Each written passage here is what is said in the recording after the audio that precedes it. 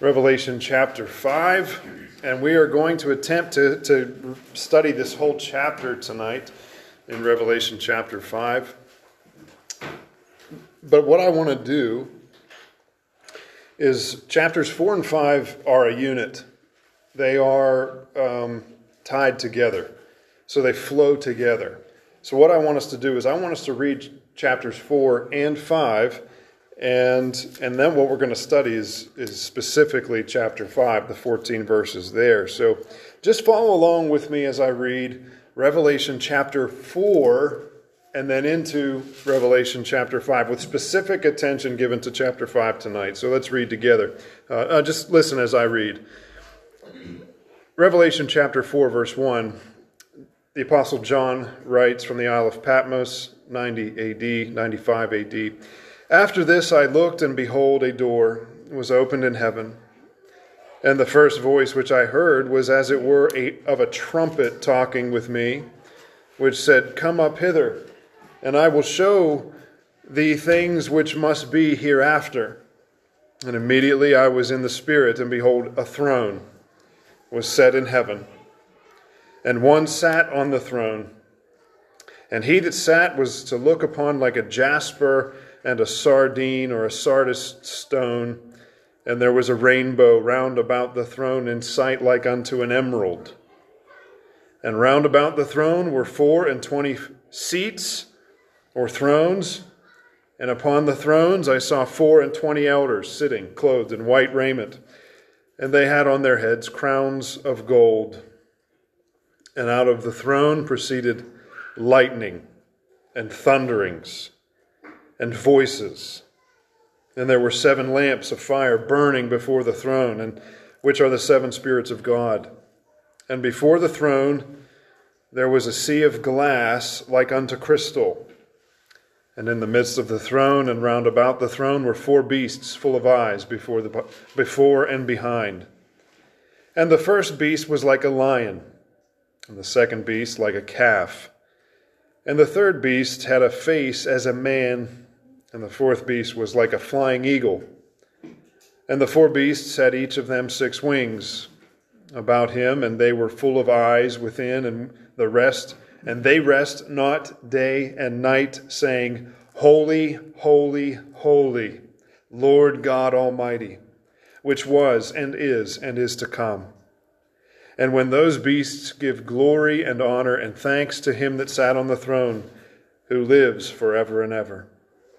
The 24 elders fall down before him that sat on the throne, and worship him that liveth forever and ever, and cast their crowns before the throne, saying, Thou art worthy, O Lord, to receive glory and honor and power. For thou hast created all things, and for thy pleasure they are and were created. And I saw in the right hand of him that sat on the throne a book, written within and on the backside, sealed with 7 seals. And I saw a strong angel proclaiming with a loud voice, Who is worthy to open the book and to loose the seals thereof? And no man in heaven, nor in earth, neither under the earth, was able to open the book, neither to look thereon. And I wept much, because no man was found worthy to open and to read the book, neither to look thereon. And one of the elders said unto me, Weep not. Behold, the Lion of the tribe of Judah, the root of David, hath prevailed to open the book and to loose the 7 seals thereof. And I beheld, and lo, in the midst of the throne and of the 4 beasts, and in the midst of the elders stood a lamb, as it had been slain, having 7 horns and 7 eyes, which are the 7 spirits of God sent forth into all the earth. And he came and took the book out of the right hand of him that sat upon the throne. And when he had taken the book, the 4 beasts and 24 elders fell down before the Lamb, having every one of them harps and golden vials full of odors, which are the prayers of the saints. And they sung a new song, saying, Thou art worthy to take the book and to open the seals thereof. For thou wast slain, and hast redeemed us to God by thy blood out of every kindred and tongue and people and nation, and hast made us unto our God kings and priests, and we shall reign on the earth. And I beheld, and I heard the voice of many angels round about the throne, and the beasts and the elders, and the number of them was 10,000 times 10,000 and 1,000 of thousands, saying with a loud voice, Worthy is the Lamb that was slain, to receive power and riches and wisdom and strength and honor and glory and blessing. And every creature which is in heaven and on the earth and under the earth, and such as are in the sea and all that are in them, heard I saying, Blessing and honor and glory and power be unto him that sits upon the throne and unto the Lamb forever and ever. And the four beasts said, Amen. And the 24 elders fell down and worshipped him that lives forever and ever. What a powerful text. What an amazing, vivid imagery that John describes here. Tell me if you've ever heard this. I've titled this lesson tonight, by the way, Worthy is the Lamb. Remember how we study the scriptures, we look for words that are repeated in a passage, and then we want to build from that. And quite evidently, this chapter 5 of Revelation, there are several words that are repeated several times, and one of them is worthy 4 times. The other is lamb 4 times. So worthy is the Lamb. Imagine there's no heaven. It's easy if you try. No hell below us, above us only sky. Imagine all the people living for today. Imagine there's no countries. It isn't hard to do. Nothing to kill or die for, and no religion too. Imagine all the people living life in... I can't do it. Living life in peace. You know what I'm talking about. That song from John Lennon, 1971, Imagine. You hear this on commercials. You hear this paraded around. He goes on to say, you may say I'm a dreamer, but I'm not the only one. I hope someday you'll join us and the world will live as one. Now that's really cute. Unfortunately, it is the ballad of a humanist. And what I mean by humanist is that humanism is ascribing or giving to man something that only belongs to God. And what John Lennon is saying in that song, which was a hopeless end result of humanism, which was demonstrated sadly in John Lennon's own life, having been shot and killed 9 years later after writing this song. The big question is, why is this a fantasy that we could somehow build for ourselves a utopia of peace among mankind? It fails every time. And the desire that John Lennon is singing about is something that is unattainable. It's something that is hopeless. And really, if you think about the song, just imagine that there's no heaven. Imagine there's no hell. Just imagine everybody living together in peace, love, and harmony, and you don't have to worry about a God, or you don't have to worry about punishment, you don't have to worry about any of these things. All you simply have to do is just form some big group where we all get to share everything. That's the ballad of humanism. It's antithetical to the gospel, and it's really hopeless. It's in stark contrast with what we've just heard about in Revelation chapters 4 and 5. When I think about what John is describing here, there is great glory and hope in what we've just seen. This throne room that John enters into, it's the centermost point in the entire universe, from which everything has come into existence. This one singular point, this real place where there is a throne and there is one seated upon the throne, from which everything else results from. This God who is seated on the throne is the one who spoke the cosmos into existence out of nothing. Out of nothing. He brought everything into being that is in being. There are 24 thrones surrounding this throne, and this one seated upon the throne that is described in dazzling brilliance. These 24 elders are representative of the church. from which this throne is coming thunder and lightning and voices. What a sound, what a sight. We hear repetitiously power, honor, glory, holy, holy, holy. This is a fearful sight. These 7 lamps burning before the throne represents the Holy Spirit of God, as described elsewhere in the book of Revelation. There's these 4 beasts flying around the throne. The lion, one with the face as a lion, and a calf, and a man, and an eagle.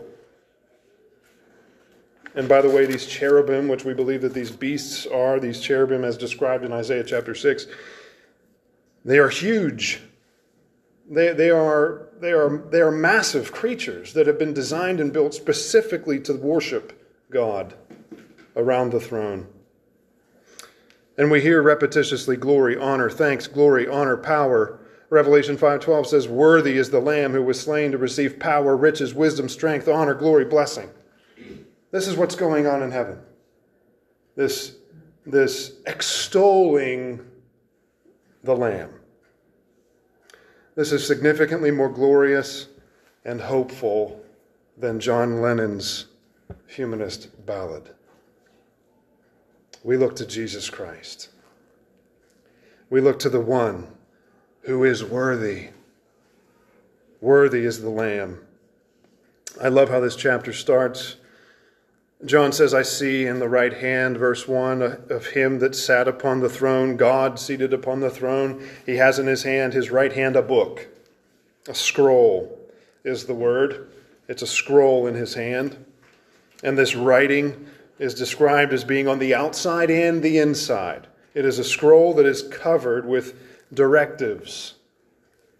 The way John describes this in the original languages, he's describing something of a title deed that would have been well acquainted in the Roman world. It's as though the title deed is in the right hand of the one seated upon the throne. It's the owner's card. This is the pink slip to everything and everyone.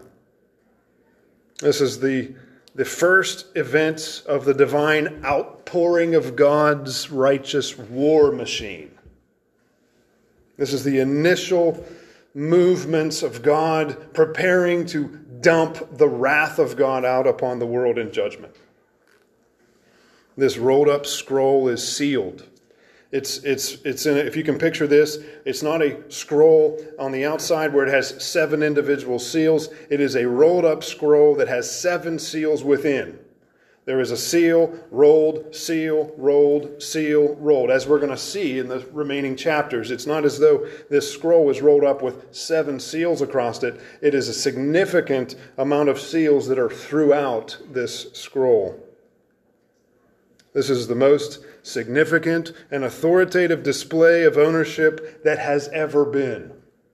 When you buy a car, you ask the person that you're buying the car from, you say, do you have the title? Right? And they say, well, I think I have it somewhere. No, you have to find the title in order for me to purchase this car from you, because if you do not have a title, there's legal ramifications that are involved. Either you stole the car or boat or whatever it may be. You need to get that title deed. You need to hold it in your hands so that you can prove ownership of whatever it is that you're purchasing. What is significant about this is it is God demonstrating that God owns everything. Psalm 50 verses 10 through 12 say, for every beast of the forest is mine, and the cattle upon 1,000 hills. I know all the birds of the mountains and the wild beasts of the field. They're all mine. If I were hungry, I wouldn't tell you. That's what God says, the psalmist records. If I were hungry, I wouldn't tell you. For the world is mine and the fullness thereof. He owns it. He owns it all. Exodus 19:5 says, for all the earth is mine. Deuteronomy 10:14, the heaven and the heaven of heavens is the Lord's thy God. The earth also and all that's therein. Job 41:11, whatsoever is under the whole heaven is mine. Psalm 24:1, the earth is the Lord's and the fullness thereof, the world and all they that dwell therein. He owns it all. We don't necessarily need to see this deed transfer. But what John is recording here, what John is showing to us, is that there is one who is worthy to own it. There is one who has the power and the authority to own it all. Here's the question. In verse 2, I saw a strong angel. A strong angel, these angelic beings that are described in Ezekiel 1 as massive creatures. Huge creatures. They're so big that we're warned throughout the Bible of worshiping them. We're warned against worshiping them because they're so big and so fearful and so powerful that when human beings encounter angels, they usually hit the ground wrongfully. And we're warned throughout the Bible that don't worship these angels. They did nothing to merit or earn your salvation. And if we were to see an angel, we need to remember that they are huge and powerful masculine creatures. And he asks the strong angel, proclaiming with a loud voice, who is worthy to open the book and to loose the seals thereof? Ask yourself this question. I want you to hear this question. Who is worthy? The strong angel, we don't have a name for him, but Gabriel means the strength of God. Is it an angel who is worthy? Angels are created beings. While they are created with eternality, immortal, they are immortal beings. They do not die. An angel is not worthy. No angel has any hand in redemption at all. So the answer to this question, who is worthy to open the book? It's not an angel. Is it a man? Is it a human being? You ask this question, and when you say, who is worthy, and you consider, is it a man? You instantly have to meet with the truth. Are you joking? There's no way that this is a man. There's no man worthy. There's not one single man on this planet or has ever lived that is worthy. Mankind is created. They are sinful. They are fallen, corrupt. This is a definite no. And by the way, all who are born after Adam, we are lovers of self. We're even tempted to think, I'd be worthy. When we are outside of Jesus Christ, we actually would read something like this and say, no, I think I'm pretty good. I think I could do it. We have no comprehension whatsoever of what John is describing here. Even in our regenerate state, when we see these things and we're thinking to ourselves, who is worthy? We forget the finiteness of our existence and the infinite of God. That's what John is emphasizing here. He's saying, who's worthy? The answer, no one. Not a one. Is it one of the elders that we see here in heaven? One of the 24. Again, these 24 elders are representative of the church. They are representative of the redeemed. No man in heaven, not in earth, neither under the earth was able. That's what's said in verse 3. No man in heaven. There's no man in earth, neither under the earth. Not even a dead man who's alive in heaven or in hell was able to open the book. Neither to look on it. If you were to look upon this book and you were to see it with its seals open, you'd be incinerated. No one was worthy. No one was able. I love when the Bible records words like that. You know what ability means? Ability means function. You cannot. It is prohibited. We have no ability to open this book or even look upon it. So what does John do? He's saying, well, then what are we going to do? We're going to sing Imagine. We're going to sing something silly and humanistic like, well, imagine that there's no heaven. Imagine that there's no hell. Imagine there's no borders, no nations, just everybody dwelling together as one. It doesn't answer the question. It doesn't answer the question with what are you going to do with eternity? What are you going to do with after you close your eyes in this world? What are you going to do whenever you have to face God? That's the big question. So what does John do? Every human being in this world comes into this world. They know two things. One, that there is a God, and two, they will meet him. They just don't know how or when. So what does John do? John knows who Christ is. But this image is so fearful for John. What's he begin to do? John the Apostle, verse 4, he begins to bawl. He begins to cry. He begins to weep. He is shedding tears with fervent passion. He is saying, there's no one that's worthy to open this. It's almost as if his mind has been blinded to think, well, I know that Christ would have been worthy. Or what is he thinking in his 90s whenever he's writing this? I wept much because no man was found worthy to open the book. No one, not one. There's none that are worthy. This is the hopelessness of humanity. There is no redemption found outside of the Lamb. There's no redemption found outside of the Lamb, not in one. How will you meet the Father? It's through the Lamb of God. Notice verse number 5, second heading.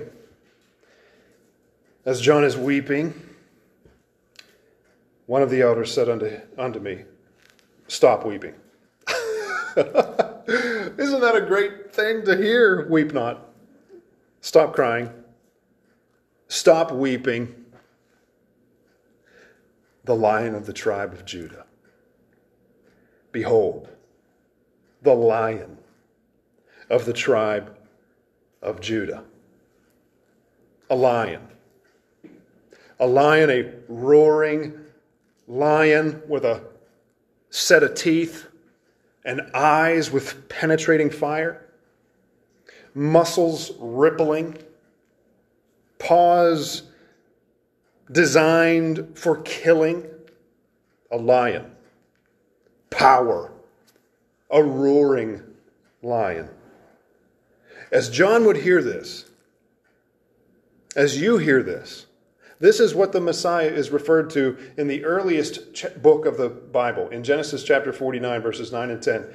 A lion, a whelp of the tribe of Judah, for the scepter will not depart from Judah. As Jacob is blessing his sons, he gets to Judah. He says, you are a lion's whelp. And the scepter, the ruling rod, shall not depart from Judah. The law from between thy legs. And until Shiloh comes, verse 10. Until the Messiah, until the Christ comes. He is the Lion of the tribe of Judah. The big question is, could this be Christ? Could this be the one who is slain before the foundation of the world? Is this the Lion of the tribe of Judah? This is what the elder is saying. Behold the one with power. He also calls him the root of David. Now, if we did not know what the Lion of the tribe of Judah that's mentioned in the book of Genesis, now we hear something very strikingly close to who Jesus Christ is. He is the root of Jesse. He is the root of David. And that's what's recorded in Isaiah chapter 11, verse 10. And in that day there shall be a root of Jesse. Jesse is the father of David, which shall stand for an ensign of the people. To it shall the Gentiles seek. There's a promise in Isaiah of a redemption that the Gentiles could seek, the redemption that could be found for the Gentiles. And his rest shall be glorious, Isaiah records in Isaiah chapter 11, verse 10. His rest should be glorious. Whose rest? The root of David. Now this is beautiful, and I want us to slow down and just meditate on what John records here. The elder is communicating to John in verse 5. He is the Lion, this one who is worthy. Behold, the Lion of the tribe of Judah, the root of David, has prevailed to open the scroll and to loose the 7 seals thereof. He's done it. He is worthy. And verse 6 says, and John, I beheld, and lo, in the midst of the throne of the 4 beasts, and in the midst of the elders, stood a lamb. He's referred to as the Lion of the tribe of Judah. And John is expecting to see a lion, but he turns and he beholds, in the midst of everything, seated upon the throne, in the midst of the 24 thrones and the 24 elders, surrounded by the beasts that are crying out, holy, holy, holy, stands a lamb. And notice this. The lamb stood in the midst on the throne as it had been slain. I mean, let's just think about that for a minute. Here stands the lamb as it had been slain. It had been slain, and now this lamb's alive. It bears the marks of being slaughtered. but yet it is alive, for it stands in the throne. This is the Lamb of God, slain before the foundation of the world. John looks to see a lion, but he turns to see a lamb. This is just, we don't need any explanation about who this is. We know who the Lion of the tribe of Judah is. We know who the root of Jesse, or the root of David is. We know who the Lamb of God is, slain before the foundation of the world. We don't need any explanation about this. And then John records, this lamb has 7 horns. Horns, whenever you read throughout the book of Revelation and the Old Testament, horns are representative of power.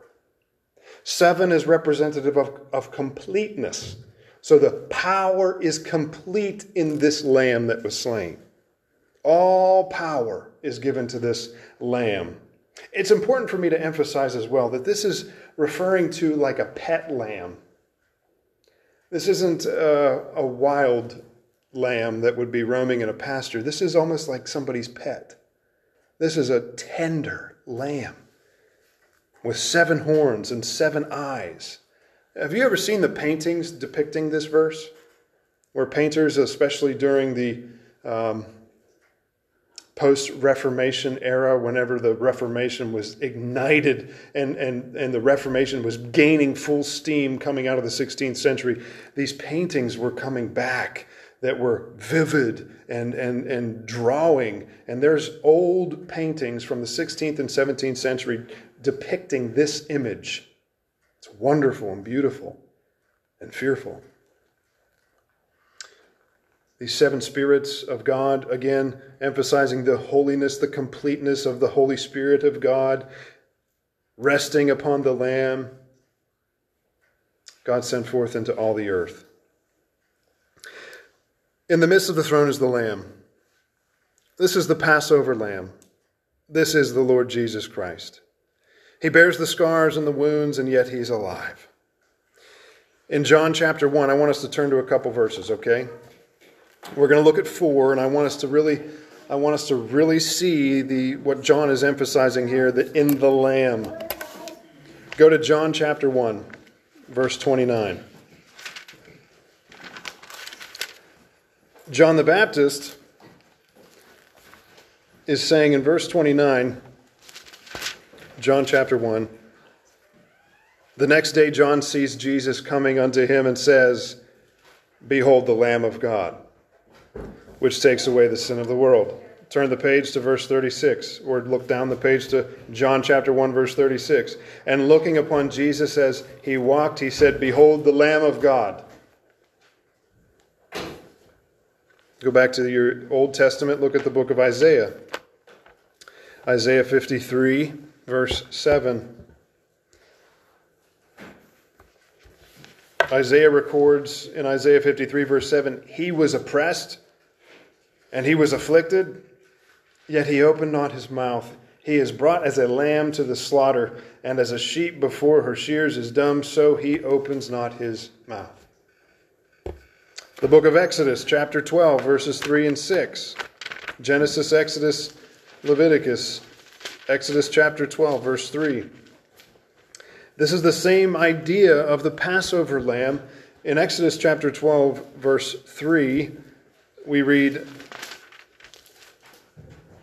speak you unto the congregation, unto all the congregation of Israel, saying, in the 10th day of this month, they shall take to them every man a lamb, a pet lamb, a new tender lamb, according to the house of their fathers, a lamb for a house. Look at verse 6. And you shall keep it up until the 14th day of the same month. You should keep it up for 4 days. You're going to keep this animal awake for 4 days, and the whole assembly of the congregation of Israel shall kill it in the evening. There's the Passover. There's the institution of the Passover by Moses, by God, through Moses, when the children of Israel were preparing to leave Egypt. They were dealing with a lamb. Now, one final verse. 1 Corinthians chapter 5.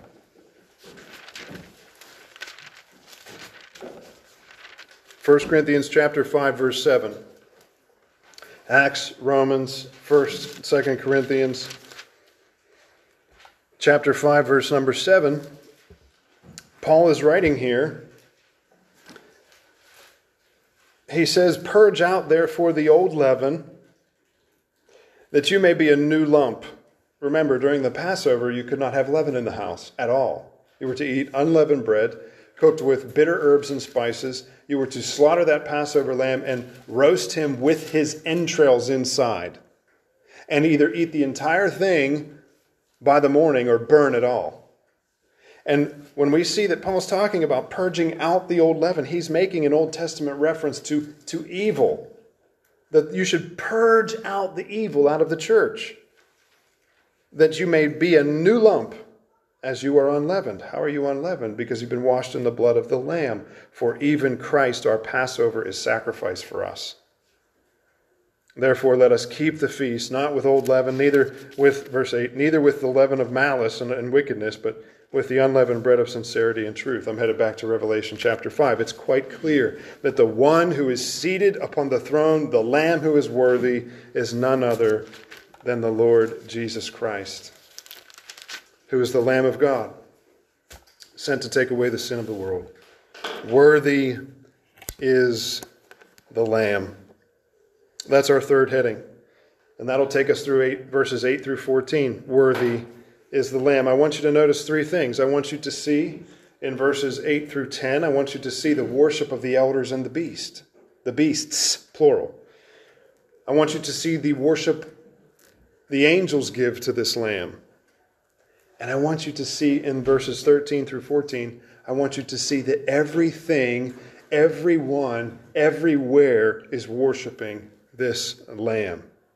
This is the climactic pinnacle of all existence, is the worship of the King of Kings. Look at verse 8. And when he had taken the book, the Lamb had taken the book, the four beasts and 24 elders fell down before him, before the Lamb, having every one of them harps and golden vials full of odors, which are the prayers of the saints.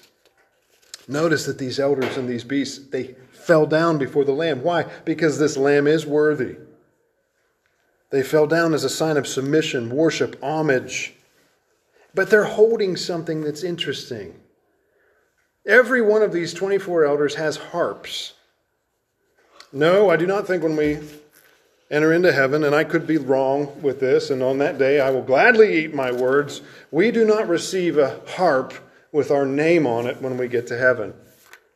This is something specifically attributed to these 24 representatives of the church. But they're holding something, a golden dish, which was used in Old Testament worship, a saucer or a censer of some kind that would carry or catch blood, or that would use water for washing. They're holding this in their hands, but within those saucers or censers are, the end of verse 8, the prayers of the saints are, as an incense burning in a saucer, they are the prayers of the saints burning up and catching into the nostrils of Almighty God. Now, up until this point, I haven't made much application, frankly, because I don't know how you can add to any of this chapter. I mean, essentially, anything that you say about this chapter is not going to be anywhere near the magnitude of what John has already described.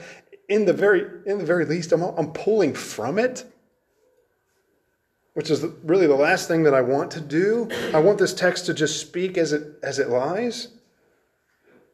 But this is very interesting and should be a reminder to us to never, ever forsake the importance of prayer.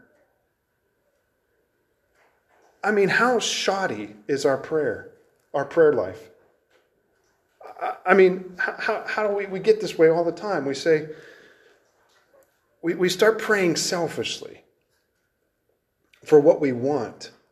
And we start praying for maybe what somebody else wants. Or we pray because we don't feel good. And what I mean by that, I mean emotional feelings. I mean like, so-and-so doesn't like me and I wish that was fixed. Or Or I wish that things were easier for me, Lord. How come you can't help me now? And we make this prayer life all about us. But when we hear about in Revelation chapter 5, we're seeing that these 24 elders are holding these censers that contain the incense of the prayers of the saints. What kind of prayers are these? And when we burrow down onto this and we're thinking about what kind of prayer is a sweet-smelling odor to the Lord? What kind of prayer is it that pleases God when we offer that prayer to God? Surely, it is not a selfish prayer. In fact, James tells us that you ask not and you have not because you ask amiss. You ask so that you can heap things upon yourself. What I believe that these prayers are referring to are the continual prayers of saints throughout history concerned with salvation and redemption, strictly through the Lamb of God.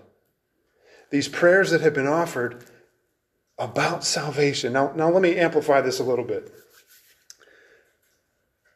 When we pray, because as a believer, as J.C. Ryle said, he believes that someone who claims to be a Christian and does not pray is not a Christian.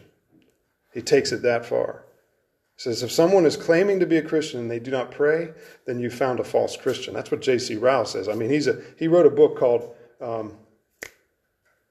something about prayer. It was a wonderful book. But he describes in that book how important prayer is. And this is what I want to emphasize. When we pray, we often fixate on the temporal. And we say, which is a good thing, we pray for people to be healed. I pray for my little girl's colds to go away. And I pray for surgeries to go well. And I pray for people to recover from sickness. And I pray for people to get the job that they're seeking. Or I pray for people to be in the will of God. But you see, there's a big difference between praying for temporal means and praying that God's will would be done through whatever temporal means come into our lives. Like we have a tendency to say, wait, sickness is bad, injury is bad, and therefore we want to remedy sickness and injury. So we miss the whole picture and we miss the fact that we should be praying for, Lord, your will, may it be done in whatever is going on in this person's life. May your will be done. If that means that they die, may your will be done. If that means that the sickness does not allow them to recover, and yet you are glorified, praise be to God, I want your will to be done. That's the kind of prayers that we're seeing in these censers as incense. It's the prayer that seeks the will of God faithfully through the Lamb of God. These are the sweet odors that God is talking about in verse number 8. They're sweet to his ears. He's sweet to his nostrils in an anthropomorphic reference. God does not have nostrils. He is spirit, but they are pleasing to him. You know why? Because it shows that we trust him in everything. That's what's pleasing to God. We give him thanks and we trust him for everything. Never back away from prayer.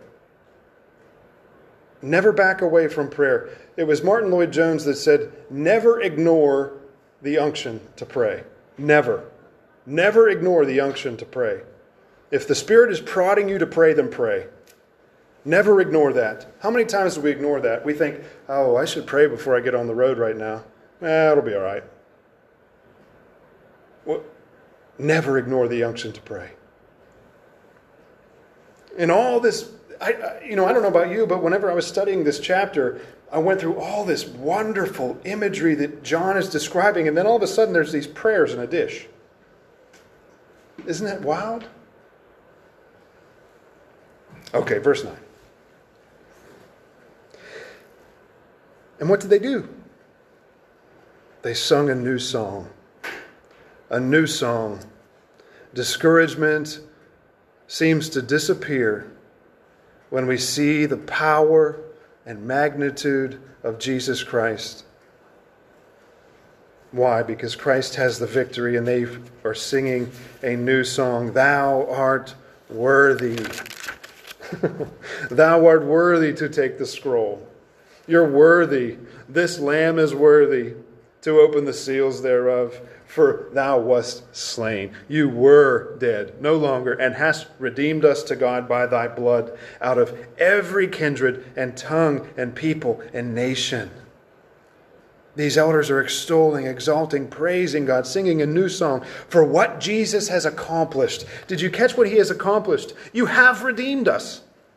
There's another reference to why these 24 elders are representative of the church. Because who's the us? The us is the church. You have redeemed us to God. He's not talking about universalism. He's talking about the bride of Christ that has been bought by the blood of God. Out of where? Just the United States? Just Israel? Out of every kindred or every family, every tongue, every people, and every nation. That kind of smashes all these goofy liberation theology ideas that teach that you have to approach cultural needs and necessities with the gospel instead of just preaching the gospel to fallen man. There's no skin color described here. It's every family, every tongue, every people, every nation redeemed by the blood of the Lamb. And it doesn't stop there. It keeps getting better. Verse 10, and has made us unto our God kings and priests. You should be a peculiar priesthood, Peter records, and we shall reign on heaven we shall reign on earth. Christ has made us kings and priests. We will reign with him, as described in Revelation chapter 20, verse 4, that the saints shall reign during the millennial kingdom with Christ. Now verses 11 and 12. That was the elders worshiping the Lamb. Now the angels exalt the Lamb. This deserves a whole sermon in and of itself. John says, I beheld and heard the voice. Just picture this as I read this. The voice of many angels round about the throne, and the beasts and the elders, and the number of them was 10,000 times 10,000 and thousands of thousands. Literally, he is saying you can't count them. This is an innumerable number. Now, whether you have to close your eyes or whatever it may be, I want you to picture a sea of beings. I want you to picture a sea, an innumerable amount of creatures and people, angels, beasts, the elders, everyone that's around the throne, just as far as the eye can see, voices that will praise him. Saying with a loud voice. Can you picture that in your ear and in your eye? As you picture this sea of people covering the hills, covering the fields, covering the valleys. And their voices are saying with a loud voice, worthy is the Lamb. Can you picture the sound of that? Could you picture, you know what a stadium sounds like when they're all saying like, here we go Steelers? You know, when we hear the here you go Steelers chant, you kind of get excited. The whole group of people is saying the same thing. Here we go, Steelers, here we go. I can't believe I'm using this illustration right now at all. But you can hear that voice of the multitude. Now times that by 10,000 times 10,000, thousands of thousands, an innumerable multitude of created angels saying, worthy, worthy, worthy is the Lamb. What? It doesn't stop there. You can almost hear it. It's like, worthy is the Lamb. Just deafening roar that was slain to receive power, riches, honor, strength, glory. What? This is amazing. Blessing be to the Lamb. Worthy is the Lamb. All of these multitude of created beings are saying it at the same time, all pointing to Jesus Christ right in the center. This is wonderful. How much better is this than imagine there's no heaven? Are you out of your mind? No, I want to see heaven. I want to see this throne. I want to hear this sound. I want to hear worthy is the Lamb. And every creature, the elders are worshiping, the angels are worshiping, The beasts are worshiping. Nothing can escape the worship of the King of Kings. And verse 13, every creature which is in heaven and on the earth and under the earth, and such as are in the sea and all that are in them, heard I saying, picture it, blessing, honor, glory, power, be unto him that sits upon the throne, unto the Lamb forever and ever. And the four beasts said, Amen. Amen. And the 24 elders fell down and worshipped him that lives forever and ever. Worthy, worthy is the Lamb. Everything that has ever transpired in all of history is revolving around this one who is seated on the throne. Everything in human existence is revolving around this Lamb. This is wonderful. Because this doesn't, you think you have big problems in your life. I see no big problems in our lives whatsoever when I see chapters like this. When I see the capital L Lamb who is on the throne and worthy. Let's look at one more. We have 6.5 minutes. Look at Philippians chapter 2, verse number 9. Yes, sir. Why the 24? That number. Well, you see, by my mathematical calculations, I think that no. I don't know. I mean, you have the 12 tribes of Israel and then the 12 apostles, and you add those two together, you get 24. I really don't know. That's what my note said. I was wondering if you agree on that. I think it's... Also said that something about the Old Testament. I'm not sure. It's 12. I think we venture into allegory if we press too far into that, because we don't want to digest something more than what Scripture has said. What we do know is that they're representative of the church. And if we're not careful and we build a theology on that one verse, we're pushing Israel completely out of eschatology. We're gonna end up with a replacement theology saying that, look, now it's all meshed into one. That every time in the Old Testament that you see the word Israel, now we're talking about the church. That's allegory, and that's dangerous, because where do you stop allegory? I mean, now there are allegories, there are metaphors in the Bible. But every time those metaphors are described in the Bible, there's always a interpretation given. Always. So the 24, I don't know. It could be. I could be blatantly wrong on that, but I really don't know what those 24 elders are. 12 tribes and the 12 apostles would tie the Old Testament and the New Testament together. Yeah, but yeah. Well, we'll have to wait and see through chapters 6 through 19 to maybe develop a more strong, more accurate definition of that. One thing's for certain is I believe that the 24 elders are representative specifically of the church. Specifically of the church. Let's look at Philippians chapter 2, verse number 9. Wherefore God also hath highly exalted him. Who's him? That's Christ, the Lamb. And given him a name which is above every name. That at the name of Jesus, every knee should bow, of things in heaven, and things in the earth, and things under the earth. And that every tongue should confess that Jesus Christ is Lord, to the glory of God the Father. There's the answer to the why. Why all of this? It's for the glory of God the Father through the Son. Then you can apply that to your life. You ask yourself, why am I going through this? Why am I wrestling with this? Why has this happened in my life? You can answer emphatically that God is going to get the glory through this in my life. And that sets our eyes upon where they need to be. The one who is on the throne.